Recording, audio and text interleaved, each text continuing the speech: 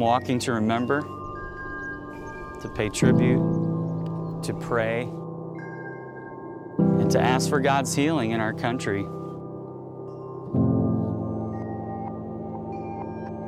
This trail is a living example of the brokenness in our world that still exists today. It was a forced removal of the Potawatomi Nation from northern Indiana to Kansas. The 660 miles, I'll be prayer walking along the Trail of Death over the next 21 days. Tracking where they walked across the Midwest. I've invited some friends along with me that have some inspiring stories of redemption in their own lives, and I believe from hearing these stories we can learn how we can break through the sins of our past and experience healing. To the person who's received injustice, half recompense is not recompense. I can't even explain how much God has sustained in the midst of one of the hardest earthly things for a parent to experience. I mean, just in America, people aren't good at acknowledging what has been done in the past. If we can have this understanding that is not just being able to forgive, but have a level of compassion, it's going to breed a lot of wholeness moving forward and the ability to reconcile. You can't take God's song away from a people. We're all adopted into God's family, but as the people of God, we get to adopt everyone else, into that same family. This is the fullness of Christ on the earth. This is what the body of Christ is meant to be.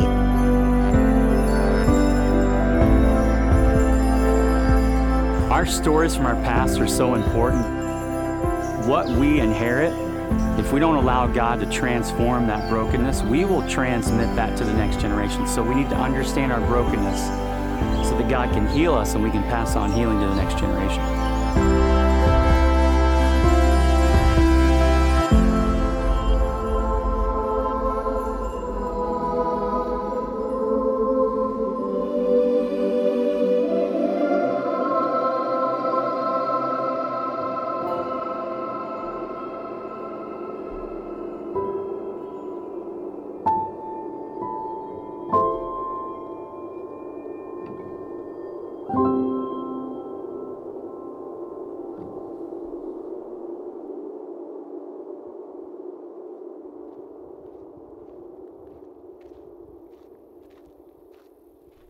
Well, welcome to the Thought Factory podcast. We are in our 9th season as a podcast. We are so excited for you to join us in listening to it. If you have not listened to the last week's episode, it was in regards to our response to COVID-19 and how we have responded as an organization personally, but also there's some nuggets there for a youth leader, a youth pastor, or even a parent in how to react or some insight into the time period that we find ourselves in.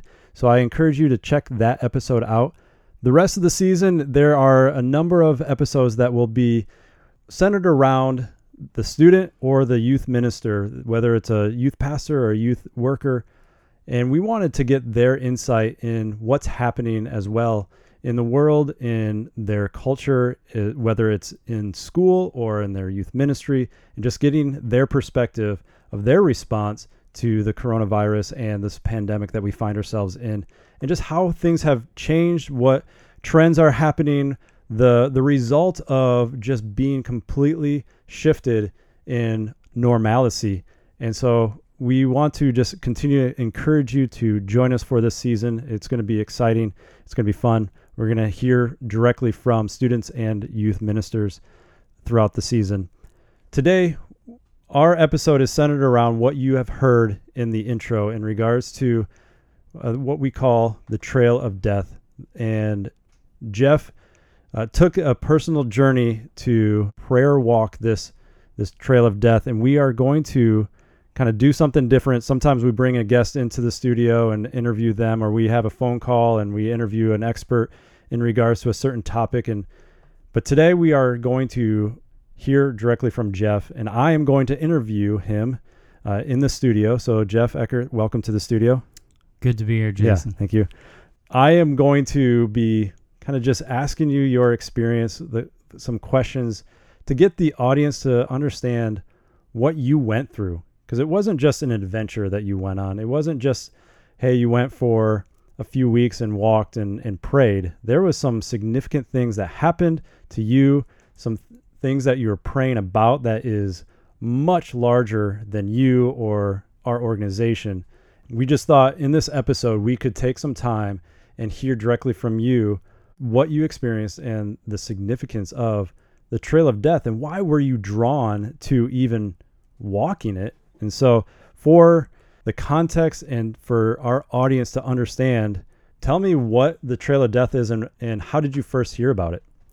The Trail of Death was a forced removal of Potawatomi Native Americans, that tribe, from northern Indiana to Kansas, and it happened between September 4th and November 4th of 1838. So that was the time when European settlers in North America were moving westward, and in their way of progress, so to speak, was what they referred to, quote unquote, as the Indian problem. And they were trying to figure out what to do. And so similar to a lot of people have heard of the Trail of Tears, the Trail of Death is a similar idea where these Native Americans were round up one night and moved from Indiana to Kansas. And I heard about it because a mentor professor, a friend of mine, walked it back in 2006. And it was probably a year or two after that. I remember hearing about it, and he wrote a book about it called Walking the Trail of Death, and his name was Keith Drury. And it intrigued me a little bit because I've always been connected to Native Americans because of some of my bloodline from the past. I have a great-grandmother who's full-blooded Cherokee Indian, and also my dad was very, what I would say, dialed into that whole issue. He was very broken and mentioned it often. My dad's no longer alive, but for those of you that have someone from your past that's no longer around that you can talk to, but if you remember recurring conversations or themes, you begin to understand how important it was to them. And I've realized that more as time has gone on. My dad talked about Native American things a lot. He was personally really and emotionally tied to a lot of these things. So it came up again in 2017 because when we had planned to have Claim Your Campus 2020, which was this gathering where we were, praying and believing that 100,000 students would be gathering on this field in Kansas for July 4th weekend of the summer of 2020. When we chose the location for that event, we chose it in 2017, and we chose it in Kansas. And there's a story behind that that's kind of long, but God really clearly directed us to go to Kansas to do this event. And not long after we chose that location, the Trail of Death came into my radar again, and enough so that I looked into it a little bit more than I'd done in the past, and I realized that the Trail of Death starts in northern Indiana in a little town called Plymouth, and it ends in a little town in Kansas called Osawatomie. And here's what stuck out to me. It stuck out to me that Plymouth, Indiana is where I lived. My wife and I lived in the mid to late 90s. I was a youth pastor in this little town in northern Indiana, Plymouth. It's where our first daughter was born. Thought that was kind of interesting, but then even more so was that where the trail ended in Kansas was just a few miles from where we were going to hold this event. Osawatomie, Kansas was just a few miles from Lacine, Kansas, where we were hosting Claim Your Campus 2020, our event for July 4th weekend. And so because of that, I started thinking about it again, and then an idea started to form to maybe walk it between Indiana and Kansas. Out of knowing it, out of the years of hearing about it and researching it, what was the decision in your mind, in your heart, to ultimately make you want to walk the Trail of Death? From 2017, starting there, I began. It started off as an idea, and that's kind of how God works, I think, in my heart, is an idea will come to mind, and then I ran it past just a handful of people. one of the persons was Nigel Big Pond, who he and I are on the National Day of Prayer board together. He's an elder statesman in many ways. He's 70 years old. He's Native American, fourth generation minister, amazing man. And I started to talk to him about this, and he started to help me understand it. And I talked to Keith Drury about it. But it started off as an idea. Jason, you and I, for going back 15, maybe almost 20 years, we've done many adventurous things together. And this started off as kind of an idea that was a little adventurous, but as I thought about it more and more, I realized the level of difficulty, but also the level of intensity it would take to do it, between giving up the time and the planning and everything. But as time went on, it became more of an idea, and it transferred into what I would call a calling to do it. Then I sat down and tried to figure out how I could do this Trail of Death walk before July 4th of 2020. And knowing that it was an adventure in the beginning, and there was this thought of just going for a walk, but as it started to transform into almost this purposeful calling into, I can't help but do this. How do you prepare for not just an adventure, but also the heart of it? We have a video crew that has followed you, so there's people involved, there's interviews there. It developed into a much larger thing than just you walking for a few hundred miles. How did you prepare for this experience? It was crazy because beginning late 2017, I actually would put on my calendar, I would mark off and block off a few weeks to do it. And at first I thought I'm going to do it in 40 days. And I talked to some people, talked to Keith Drury who walked it and others. And then I wasn't able to do it for several reasons, mainly logistics and timing. And so then that block of time would just get eaten up by other things, or it just didn't work. So then I would block off in 2018 another point in time, and then that didn't work, and then another one in late 2018. Then I did that throughout 2019, and when we got to 2020, believe it or not, the first weekend of February before COVID and everything happened, I was still trying to figure it out. How can I do this before July 4th? And it felt, this calling, it made it feel like I need to do this. It was somehow connected to July 4th in our event. Like I needed to complete this first. And I couldn't really explain it to anyone, but I just knew I was supposed to do it. Well, I couldn't figure it out, and I couldn't get my wife and I to work out the logistics of how we would do it with our family and our schedule. So I gave up trying to do it. And actually, I was praying one morning, the first weekend of February, and as I was praying about it, I was just praying, God, I feel you're calling me to do this, but it's been over 2 years and I don't know what to do. And I felt very strongly that God was impressing in my heart to say, just surrender that to me and don't worry about it. And in my heart, I guess I kind of assumed like, I'm not going to do it at least before July 4th. So I went on. Then we made the very painful decision on April 17th to cancel our physical gathering for Claim Your Campus 2020. And that had been something that was a dream of mine for 10 years to do this event starting in 2010. And it was very difficult to surrender that and let it go. But, it was meant to be.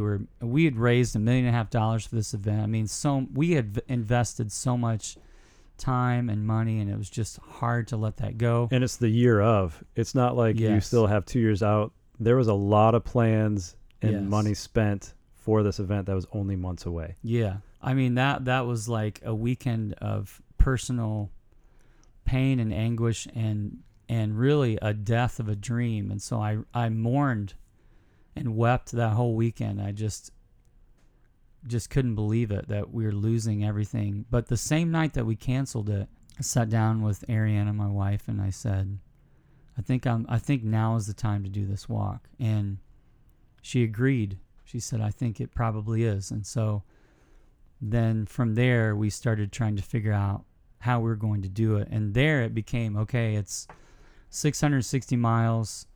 And I hadn't really physically prepared like a lot of people would to do it. I was running regularly at the time, but believe it or not, I learned that that's different than training to walk. I thought, I run, so that's even better. Endurance, yeah. Yeah, but it's actually quite a bit different. And then I started to figure out, okay, do I want to capture this or just do it alone or have other people?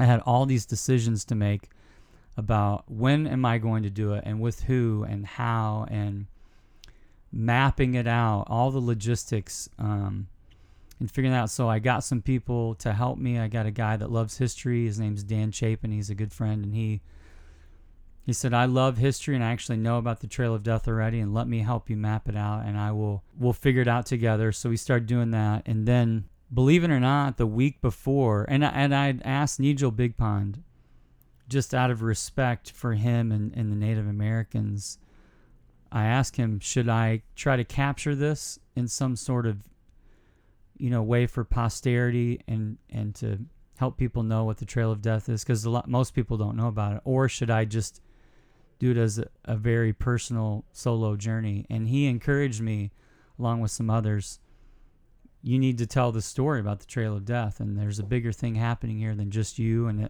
somehow other people saw the connections with Kansas in our event. So that's when I decided, okay, I need to do this. And that came up so late in the game that it was literally, I was leaving on Sunday and I didn't have a film person. And so I reached out to somebody on Monday, and then we met on Wednesday face to face, and we don't live in the same city, so we had to coordinate meeting. And I shared this idea. I said, it's pretty raw. I don't know exactly what's going to happen, but I do feel like it's historic and I want to capture it. And so he came on board 2 days later on Friday, and then we left on that Sunday, which was wild. It all happened really fast. And I know just from my own experience of going backpacking for a week, or finding a trail and having to just plan periodically what to expect and gear and all that stuff. But this is a little bit different because you're walking a trail that occurred 170 or so. 170 years ago. So there's not really a trail the entire time. There's not a physical, like, I just stay on this trail and just go for 600 miles. There's parts of the trail that are road, and parts of the trail that's hidden, and parts of the trail that are not marked. And so what was the difficulty or the challenges of just even planning it and mapping it out, and how long to go somewhere? Because I remember you mentioning there's not even accommodations or a gas station for miles, but you don't know that necessarily until you're actually walking the streets or the trail itself. So I left on June 8th, and that was a Monday when I actually started walking from Indiana.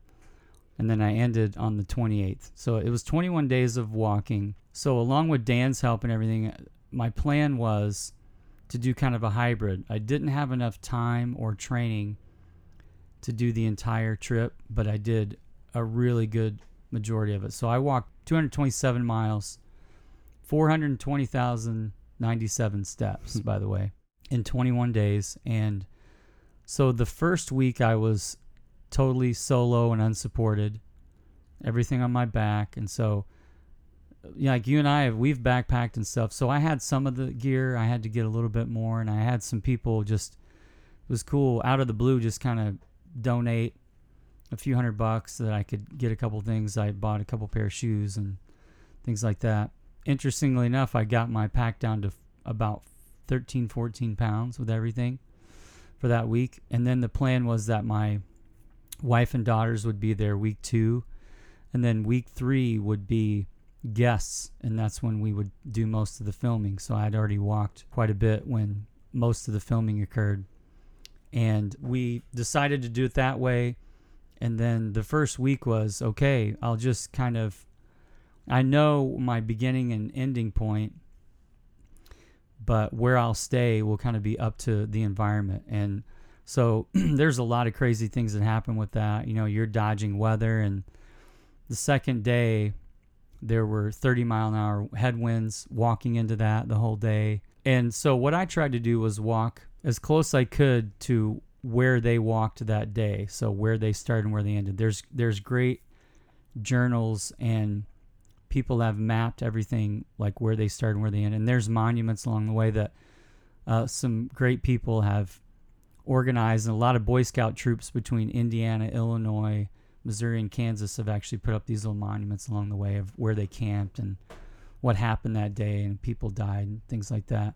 So I tried to do that, but I ended up sleeping in some pretty crazy, unexpected places that first week. It was pretty wild. How many miles per day were you walking approximately? Yeah, average was 12 to 15 miles a day. And the first day I walked what the Potawatomis walked, and that was 21 miles. And that was a huge day at the beginning to do that. It was 90 plus degrees almost every day that I walked. It was very hot, very humid. But I get to at least walk where they walk, and I can't by any means have experienced nearly what they did, of course. I mean, I've got shoes. Many of them didn't even have shoes. Not a lot of constant access to water. I mean, but it was something to at least be where they were and walk where they walked and really think about what they went through and what they experienced. I know from that first week that you were walking solo, it didn't really go as planned. I know your family came a week later with an RV, and you kind of had a little bit more of a plan for where to stay. But that first week was kind of dicey on when to stay, where to stay, when to stop, all that stuff. Explain that a little bit. Well, I, got going, and then I had, a little backpacker tent and all that stuff. I didn't carry a lot of food, actually. There's different philosophies on backpacking like this. Some is kind of take everything that you can be prepared for, and the other more lean way is just take what you need and get food as you go, which is what I did, because I heard over and over, you got to really be careful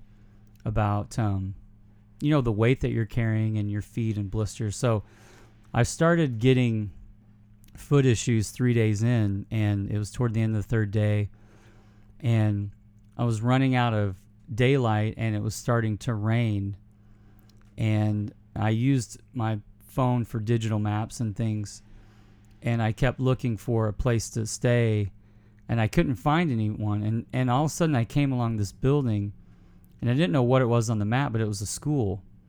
And ironically enough, I ended up kind of sneaking into this school at dusk, and it was in the summer, and they weren't in session, and no one was there, but I snuck in there and actually stayed under the bleachers of this school.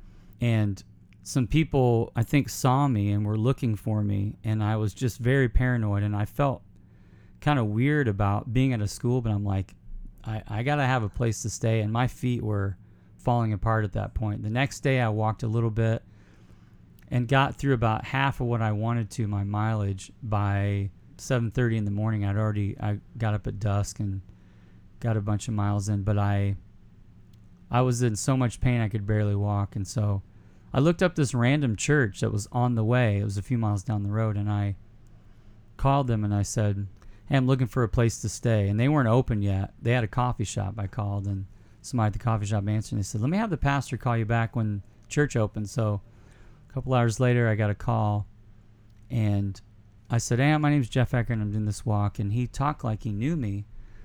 And come to find out later in the conversation, he did. I'd never met him before, but it was so weird. So he took me in. I ended up staying there a couple nights because my feet were so bad, and he took me in and took care of me. And I had another person do that as well, this random couple that saw me on the road, and they said, what are you doing? We've seen you around here today. And it was a small little town, where nothing's going on. They just insisted. They said, you're staying at our place tonight. And I did, and they just showed me such hospitality. It just blew me away. So I had all these just crazy experiences along the way. And I'm sure you're going to mention this later or not, but just the perception of you have become a vagabond. You're just wandering panhandler type of person that people you've mentioned don't look you in the eye anymore. They have a completely different perception of who you are. You're not this founder CEO. You are this homeless guy just wandering aimlessly through their backyard or something, and how does all of that experience play into what the intent of doing the Trail of Death? I would stop and rest sometimes in people's yards because, about every 3 to 5 miles, I would stop and just sit for a little bit, and kind of try to just rest and take a load off. And I tried to be really discreet and not like get anybody's space. And we're talking about typically big farm yards, so I'm not like sitting in their front yard, Yeah. But I had in the flower bed. Yeah, that's right. But I would stop at gas stations and definitely had people treat me like I was homeless. I mean, you can just catch the vibe because I've given that vibe. I know you don't look people in the eye. You think you feel maybe threatened or they're out to get something from you. Yeah, anytime somebody approaches you, you already have a guard up of like, what do you want? Yeah. Am I going to have to turn you away? Yeah. Or be polite, but kind of in a kind word say, hey, get away from me. Yeah. You're kind of dirty because, you're just outside all day. I actually hadn't trimmed my beard since COVID, and I didn't really think much about it. I just was like, I'm just going to let it grow, So my beard was huge, and I was wearing this big straw hat because it was light and it was a great protection from the elements. But that combination really made for an interesting looking person. So here's one of the things that Keith Drury said to me that really stuck out to me. He said, having walked it, he said, you're going to know what it feels like to be poor. And I said, well, what's that mean? And he said, well, you're going to understand what it's like to be needy and in need. And you're going to need people's help more than what you think. And sometimes you'll get it and sometimes you won't. And he said, this is what Christ did, by the way. He goes, Jeff, you're rich back home. You've got everything. You don't have to worry about food. You have a place to stay. You're rich in that sense. But he said, when you're here, you're not. You left everything behind. He goes, isn't that interesting? That's what Christ did. Christ left everything. And I even get the chills now talking about it. It just opened up my understanding of what Christ did for us and what he left. And yeah, I mean, man, I obviously can't even begin to compare myself, but at least I got a little bit of a taste of leaving behind the comforts of home to be in need, for sure. And, like we joked about earlier, like this last weekend I got recognized somewhere and by a student, that's familiar with Never the Same. But like here I am now kind of being ostracized by some. It was really an experience that was definitely changed my perspective on people. With that perspective and how we operate as an organization, and we really are for the youth ministry and the youth leader and students, really we wanting to transfer faith from one generation to the next. How does what you've experienced and what you went through, how does that tie into youth ministry? Well, all the time we talk about this here on the podcast and Never the Same and in personal conversations, is that when you work with students, quite often you're working with the symptoms of a larger issue. So the biggest quote-unquote problem students that we might work with, generally that doesn't happen just within them. Usually there's something going on deeper in their life, and almost without exception it's something happening at home with their parent or guardian. And someone shared something with me that shed light on why this walk for me really mattered. And they said, if you don't allow God to transform your sin, it will be transmitted on to the next generation. So if it's not transformed, it's transferred, it's transmitted. And that really struck me because this walk, I didn't quite understand everything, and God's still, I believe, unraveling layers about this whole thing for me. But that injustice of moving those Native Americans, it was something that in our society that it got transferred. That was, I feel like the Native American issue was not dealt with nearly as much as the African American issue. And that's still not resolved either. But we did go to war over that issue. I don't think we ever really began at all to face, in many ways, the Native American issue nationally. And both of those are major unresolved things right now. What happened with the Native Americans, what happened to the African Americans. So all that to say, for students and what we do, we have to understand that for students themselves, if they don't allow God to transform the sin in their life, they will transfer it on. I mean, that's biblical, right? That God talks about, our sins in Jeremiah 32 will fall into the laps of our children if they're not dealt with. And, we see that throughout Old and New Testament. It's a principle. And working with parents, we can see when we work with their students, if we know the families, we can directly see that passing on, that transference and transmittance of sin and some sin patterns and cycles. So it really matters so much. And reading and learning about the Trail of Death, here's what's interesting, Jason, is that there were kind of three modes of thought about what to do with Native Americans back then. There was the far right. I mean, this would be the extreme version, would be to eliminate the Native Americans because they were just in the way, and some unfortunately looked at them as subhuman. The further left or more progressive view at that time was to make them like us. So let's educate them and make them like us as European settlers so that we can bring them up to speed so they're not, behind the times anymore. And the moderate view, interestingly enough, at that time was to not eliminate them and to not make them like us, to allow them to be themselves, but to just move them out of the way. So let's just not touch their culture, but let's move them west. And so they did that. And that was the compromise. And, as I've thought about our issues today, the compromise always seems good, but even the compromise can be evil. And that compromise was an evil one. It was an evil one to say, well, we're just going to move them so that they're out of our way. And even how sometimes we want to come to a compromise because of inconvenience. And we don't want to deal with the inconvenience. We want to compromise. And like you said, that compromise can still be considered evil. We see that now of like the hindsight of history, and we place the standard of things that we know now to 200 years ago, 400 years ago, and yet people were making decisions back then based on what they knew or where they were at or the compromises that they had to come to. But we can look at it and go, no, that's still evil. Like what you did was still evil, and it may be inconvenient, for them to have the Native Americans in their way of progress and development. And you go, this is the right thing to do because we're not killing them and they can still be who they want to be. But we can look back and go, that was still wrong. And we have to deal with that. And what's happening today, what's interesting about right now is a lot of evil is getting exposed and it is being understood for what it is. But I still believe that there are things that, just like this issue then in the mid 1800s in the United States, was outside, out of mind. Well, we'll just move them out west, and then because you didn't see them, you didn't think about them. It was like, okay, we dealt with that, we're done.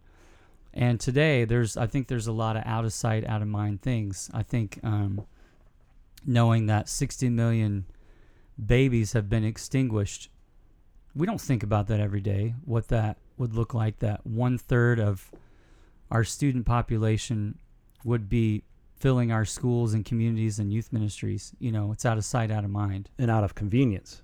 Right. It's an inconvenience to people, that child in the womb. So out of convenience, we'll take care of it, out of sight, out of mind. Yeah. And I think years from now, generations from now, we'll look back and say, that's still evil. Yes. Even though we think that compromise is the right decision of our time.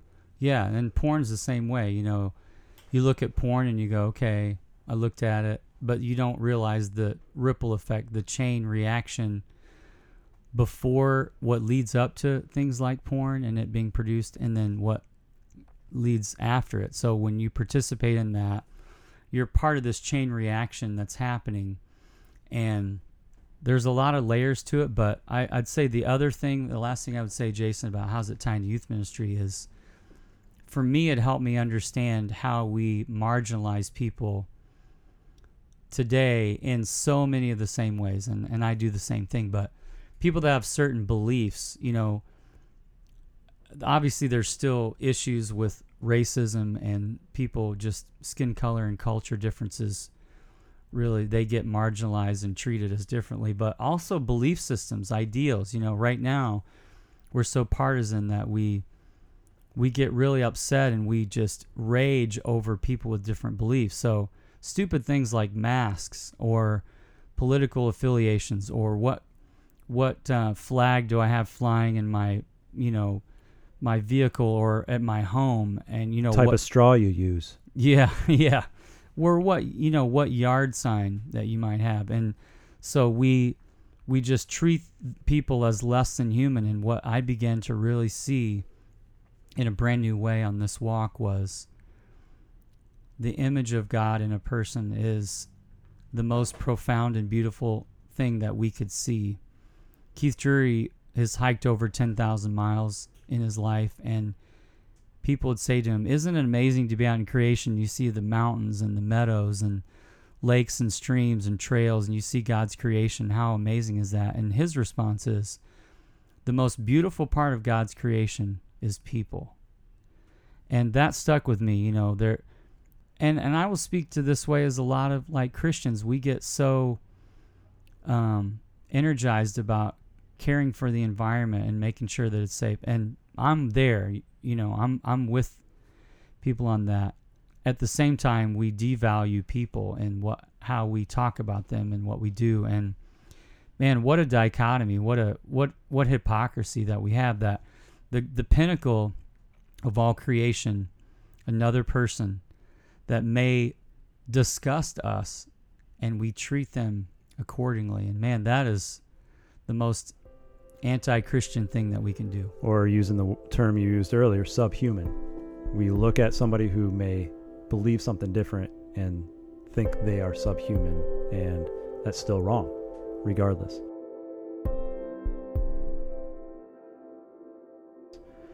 Well, in the next segment, we are going to continue Jeff's story and the Trail of Death and hit upon more of the emotional impact and some of the discoveries that you had personally for you. So please join us in the next segment.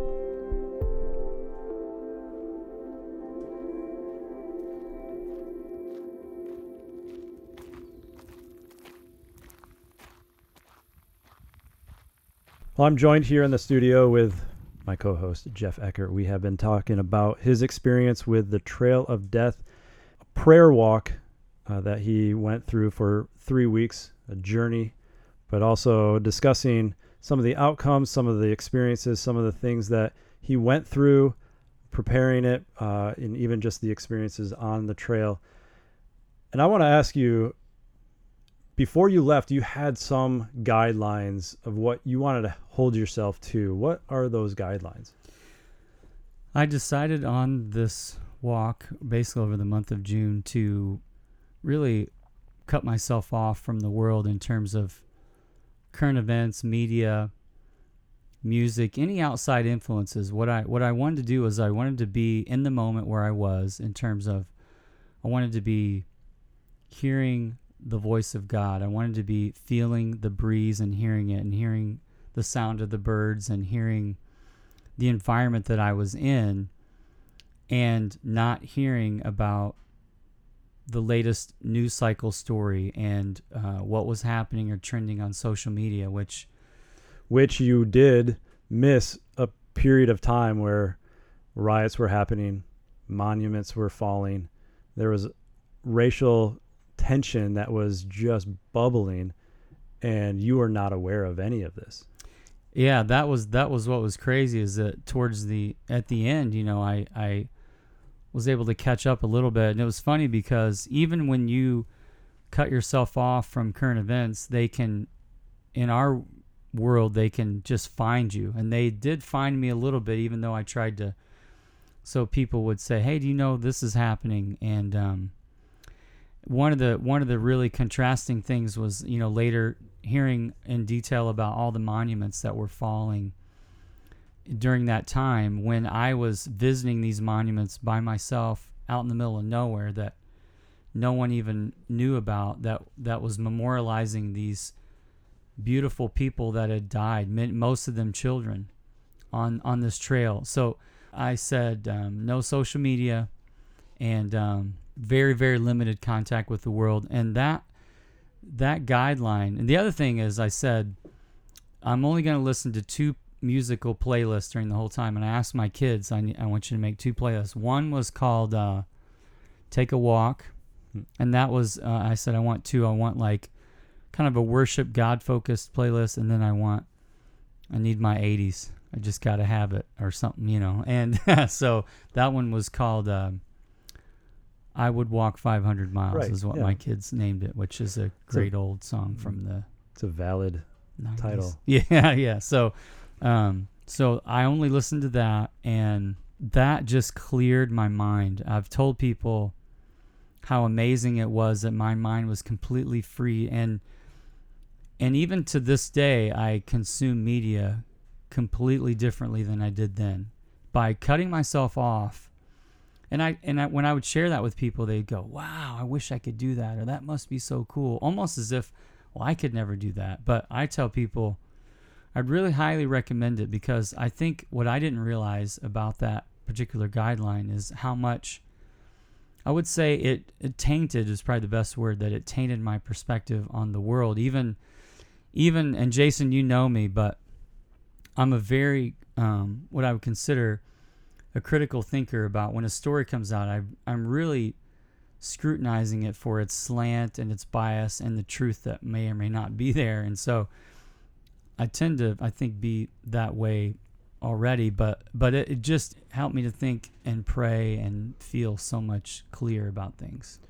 And even during this time when there are so many fighting for justice, and rightly so, of how people have been treating people, and yet you find yourself on this trail also in your own way fighting for justice. You are fighting for justice through prayer, seeking God and saying, God, things in the past have been wrong and we need healing. But these 2 things coincided without you even realizing. You leave, you disconnect from all of the media, all the plans that culture kind of wraps themselves around, and you're seeking God for justice for people. There's a difference between justice and vengeance, and sometimes we get that mixed up, especially in general society. I think we often can mistake the 2. I think where we got to be super careful, as I'm speaking as a believer here, as a Christ follower, that we start to take on justice with our own end in mind. And what I mean by that is we seek vengeance instead of justice. We want to pay people back. And that's not, I mean, Scripture is very clear about that. You know, I mean, God says, vengeance is mine. And so we seek justice and not vengeance. And you see that in Scripture. You see where people try to take justice in their own hands. We see that in the Gospel of Luke, where the disciples say to Jesus, hey, do you want us to basically take matters in our own hands against the Samaritans? And he's like, no, you guys don't even know what you're talking about. You're talking about vengeance, and I'm talking about God's true justice, and that lies in his hands. And so this walk really forced me to say, everyone's like screaming for justice, but some are acting out in vengeance. And so what was really very counterintuitive and I would say very countercultural is to go low and to be quiet. In terms of going low, just disappearing, so to speak, from the conversation with people horizontally and going vertical. And that's what I attempted to do, and that's what I did do for those 21 days, is to go vertical and say, God, I'm here with you. I want to understand justice from your perspective. I want to honor the people that were marginalized from the past. Part of that connects to my family personally. And I know many of us in the United States have native blood in us, some more than others, but I wanted to connect with that a little bit. And also to know that, to try to get a sense of God's heart for everything, to get a feel of what he was thinking then and how he's feeling now about things. And that was actually really painful. One of the things that I experienced that I wasn't prepared for was how difficult it would be emotionally and spiritually to do this. And Keith Drury warned me about that. He said, this is going to be really hard to do because you're going to be thinking about death all day, every day. Now, for some context, Jason, when I was in college one summer, I worked at the morgue for the city of Indianapolis. So you know what dead people look like. I do, because we had a morgue right there, and so I worked around death all that summer, and it messed with me. I had dreams about death. I thought about death all the time. And actually, in a weird way, that was a really good thing, because thinking about your own mortality can be a really healthy thing. And so I thought about that, but I cried every day on this trip. Every single day I wept, and some at really strange, weird times. And so it was very emotionally heavy, and I was really kind of separated, and it felt really alone out there. And even when other people around me just couldn't really express the loneliness and the isolation of being like immersed in that world where I was thinking so much about the pain. And honestly, the first 10 days, every step there was a physical pain attached to it. And it took that long to really get over that, where every step wasn't very difficult to do. And so there were a lot of vulnerabilities that I felt out there. And I don't know if you're willing to go a little bit deeper in the vulnerability. I know this is a personal thing as well, what you were experiencing internally and how difficult it can be to even talk about it. But would you be willing to maybe express a little bit more of some of those feelings that you went through? One of the most vulnerable pieces for me was that I was walking towards Kansas, and every step I thought, I'm getting closer to this huge disappointment. And the disappointment was Claim Your Campus 2020. And if you're friends of ours, of this podcast, or of me and Jason personally, of our ministry, you know what we were shooting for. This large gathering that we wanted to see, this moment for this generation, where we had invested years and hundreds of thousands of dollars that were raised, and time and travel and fatigue and hopes and dreams and ideals and momentum, and people watching this and being a part of it, partnering with all these organizations and believing that this was a moment, and just feeling so many amazing, miraculous confirmations leading up to this, and then it all just crumbled. And all of a sudden now I go from July 4th weekend being maybe what I thought going into it, this might be the greatest weekend and event and moment of my career and as a person. Like everything that I'd been pointed towards for 10 years, and now I'm by myself walking in 90-degree heat, and my body is aching, and I feel terrible, and I'm discouraged, and I'm thinking, I've got to go to this field in Kansas that I don't really want to go to anymore. Where really a dream is dead. Yes. Essentially, like what you've been dreaming about for 10 years. And as long as this organization has been officially developed, you are now walking towards that disappointment, that dream that is no longer going to be fulfilled. And so what was originally the intent of the walk leading up to the event, and whether, timing wise, all that stuff, but it was supposed to be ahead of time to lead to something that was supposed to be a pinnacle of your career, is now you're starting to go, this is awful.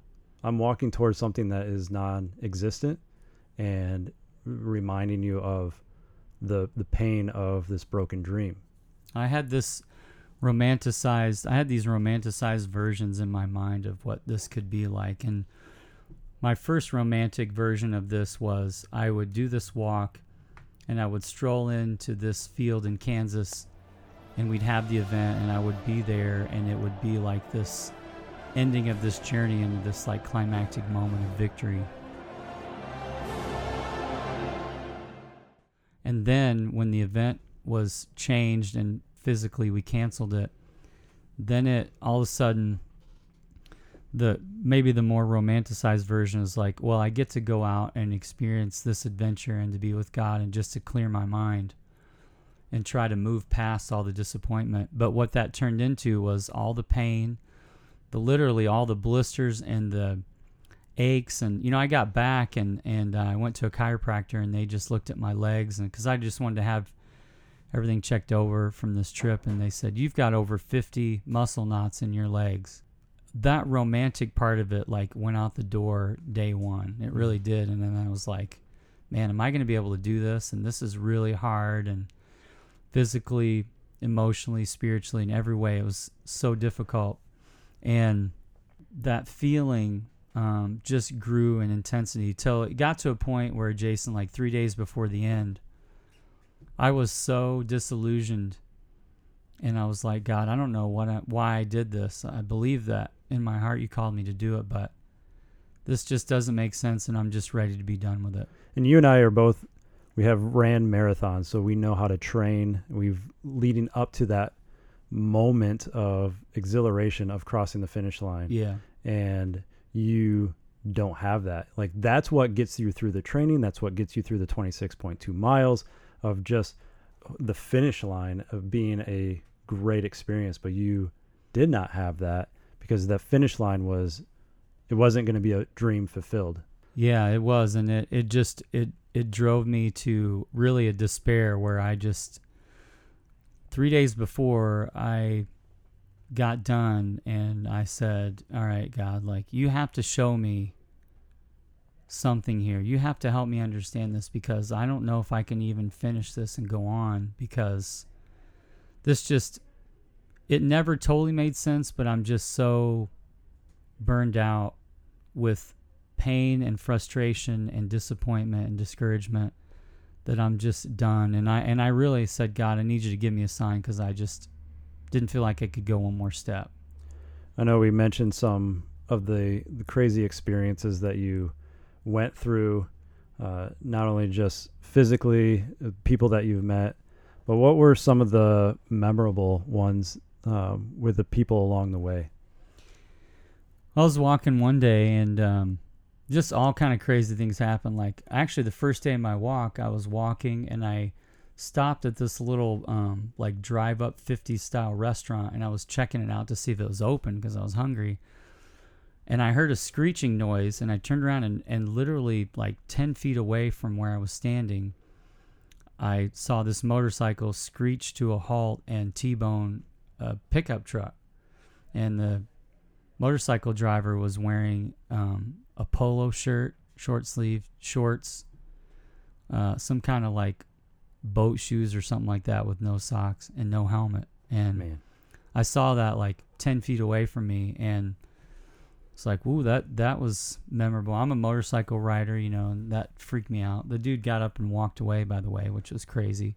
I was stopped, and all of a sudden a state police pulled up, and then 2 county police, and they asked me what I was doing very suspiciously. And, this was right after George Floyd, and so things were really on edge.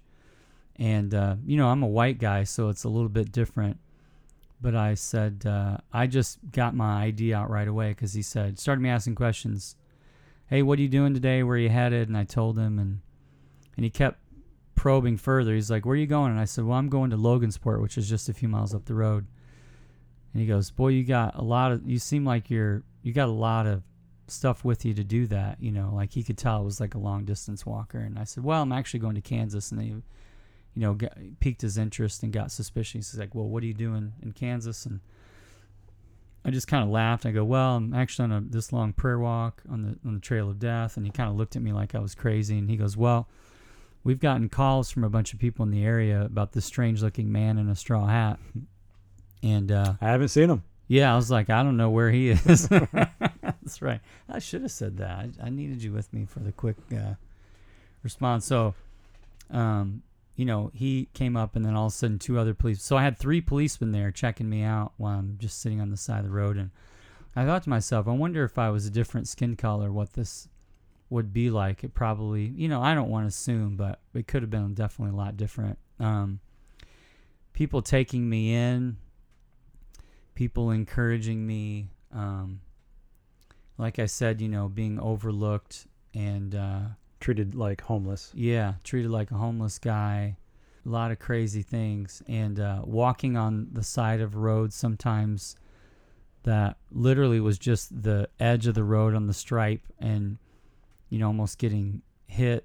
I mean, lots of crazy things, dodging weather and rain and, you know, the elements, the heat. There was a lot of crazy experiences.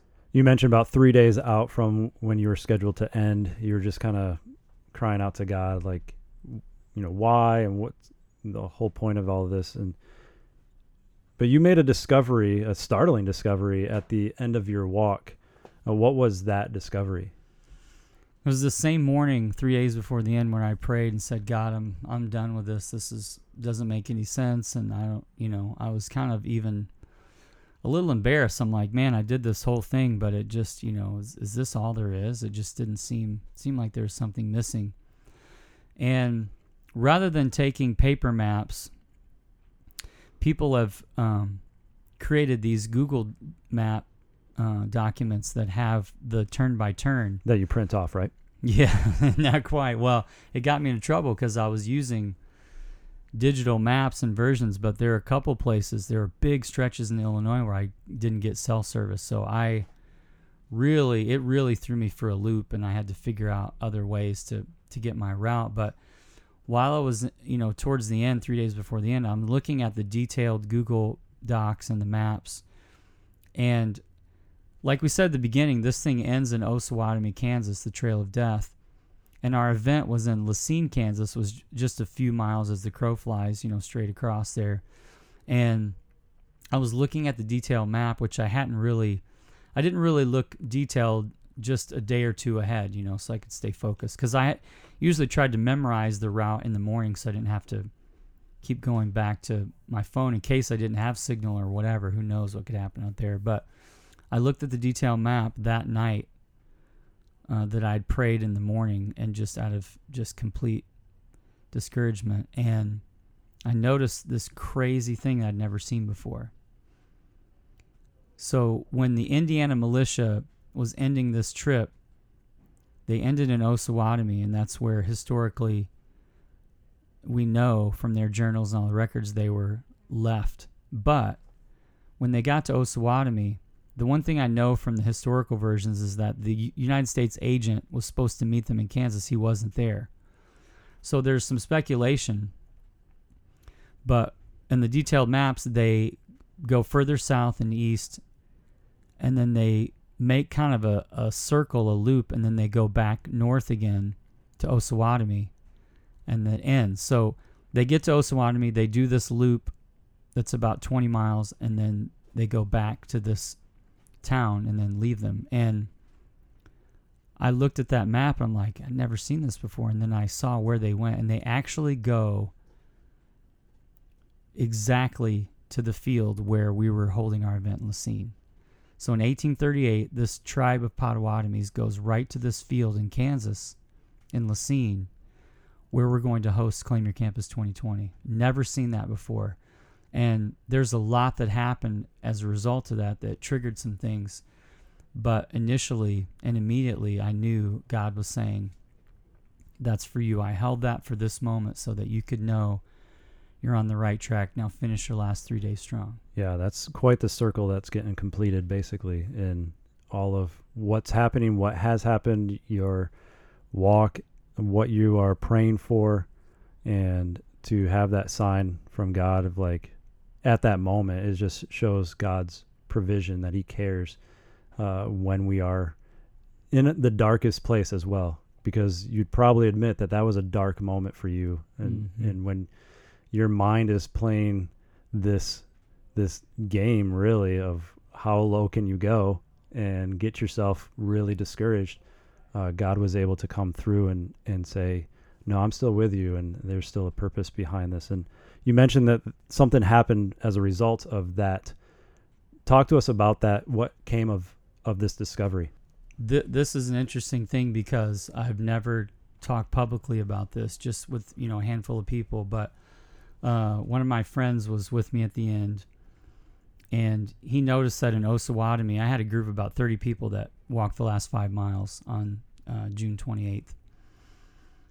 And when we got to the end, it says, this is where the Trail of Death ends. And then right next to that last Trail of Death monument is a sign that talks about the Battle of Osawatomie and John Brown. Now, earlier when we talked about, the difference between vengeance and justice, John Brown is one of the most fascinating characters in American history, because in the 1850s, he got really frustrated and impatient with the slavery issue. He wanted to seek justice for the African Americans, and it wasn't happening quick enough, or in his version at all. Now, he was a Christian, he was a believer, but he started this revolt, and he really, if there's a single man I would point to, in my opinion, that was a catalyst for the Civil War in the United States, it would be John Brown.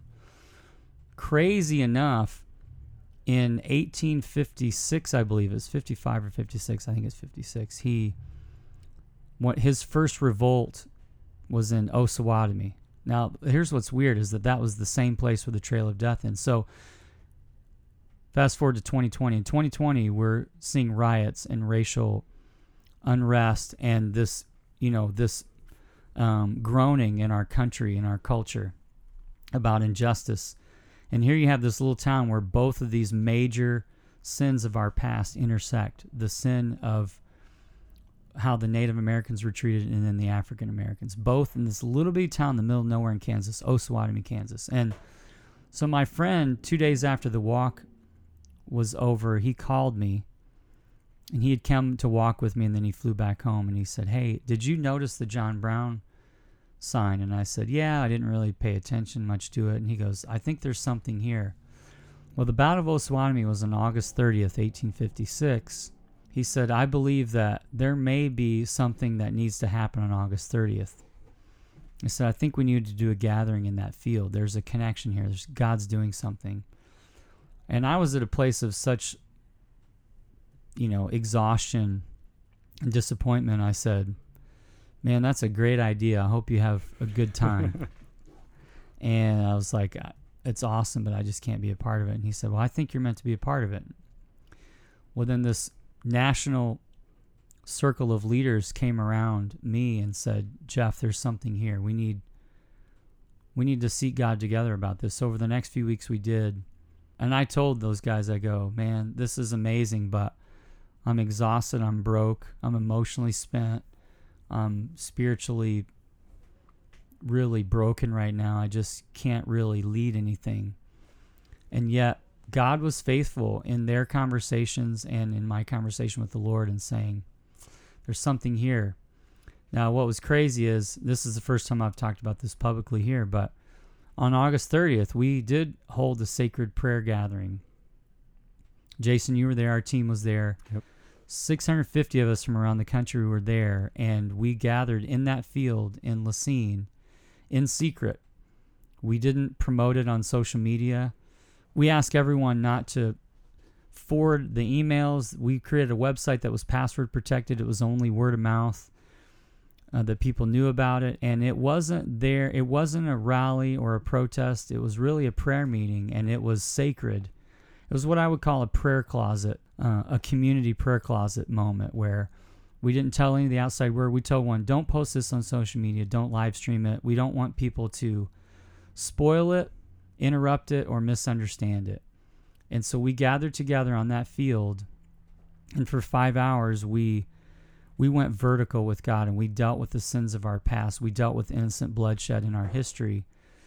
And I will tell you that as a result of that, things are happening within the United States government up to the highest levels that are bringing about some admissions and some acknowledgement of the sins of our past and the shedding of innocent blood. And it will be historic if it continues. That shedding of innocent blood specifically was the Native American, the African American, and the unborn child. Yes. There was some confirmation that those were the three things that we were drawn to pray about in seeking healing in the history of our country and the fallen nature of man, but played out in these three areas.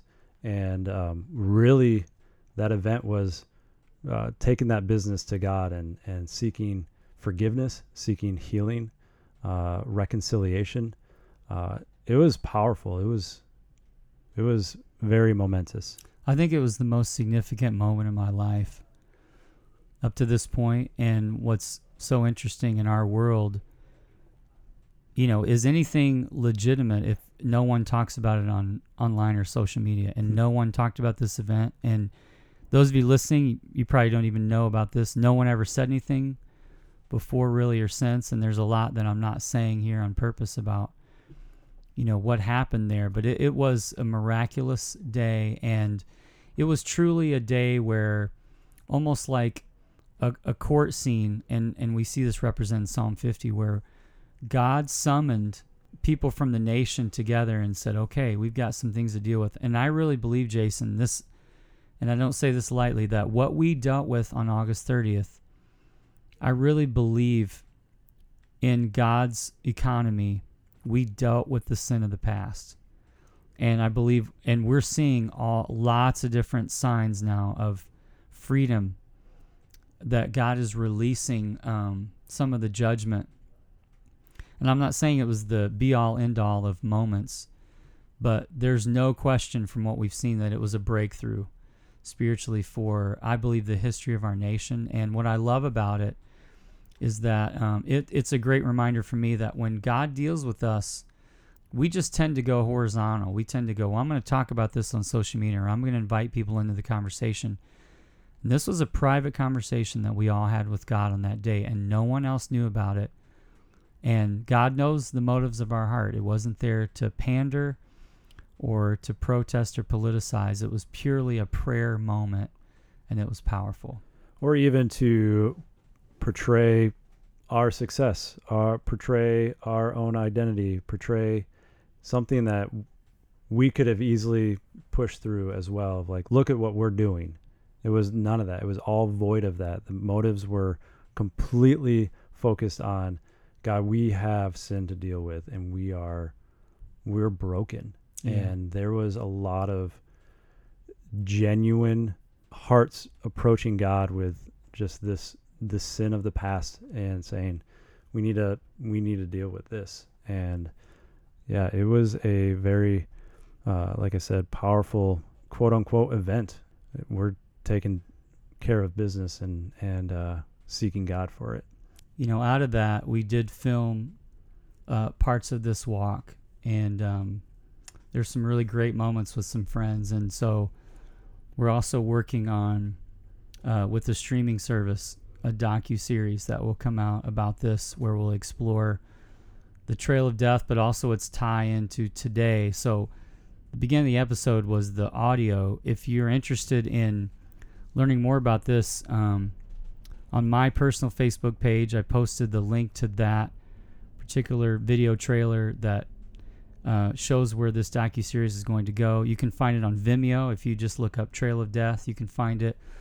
Also on my Instagram, I posted every day. I did go on and did an online journal during that prayer walk about what was happening each day and how that tied in with the Trail of Death and some of my experiences and some of the imagery of that experience. And so, if you look me up at Jeff Eckert on Instagram, you can see if you're interested in learning more. But it's really good for me to be able to share some of these things publicly for the first time about what it was like and how God moved in my own heart during this time of upheaval. And I hope that it was an encouragement. The Thought Factory podcast is brought to you by Never the Same, whose vision is to see new generations transformed in Christ to further the kingdom of God. Learn more at neverthesame.org.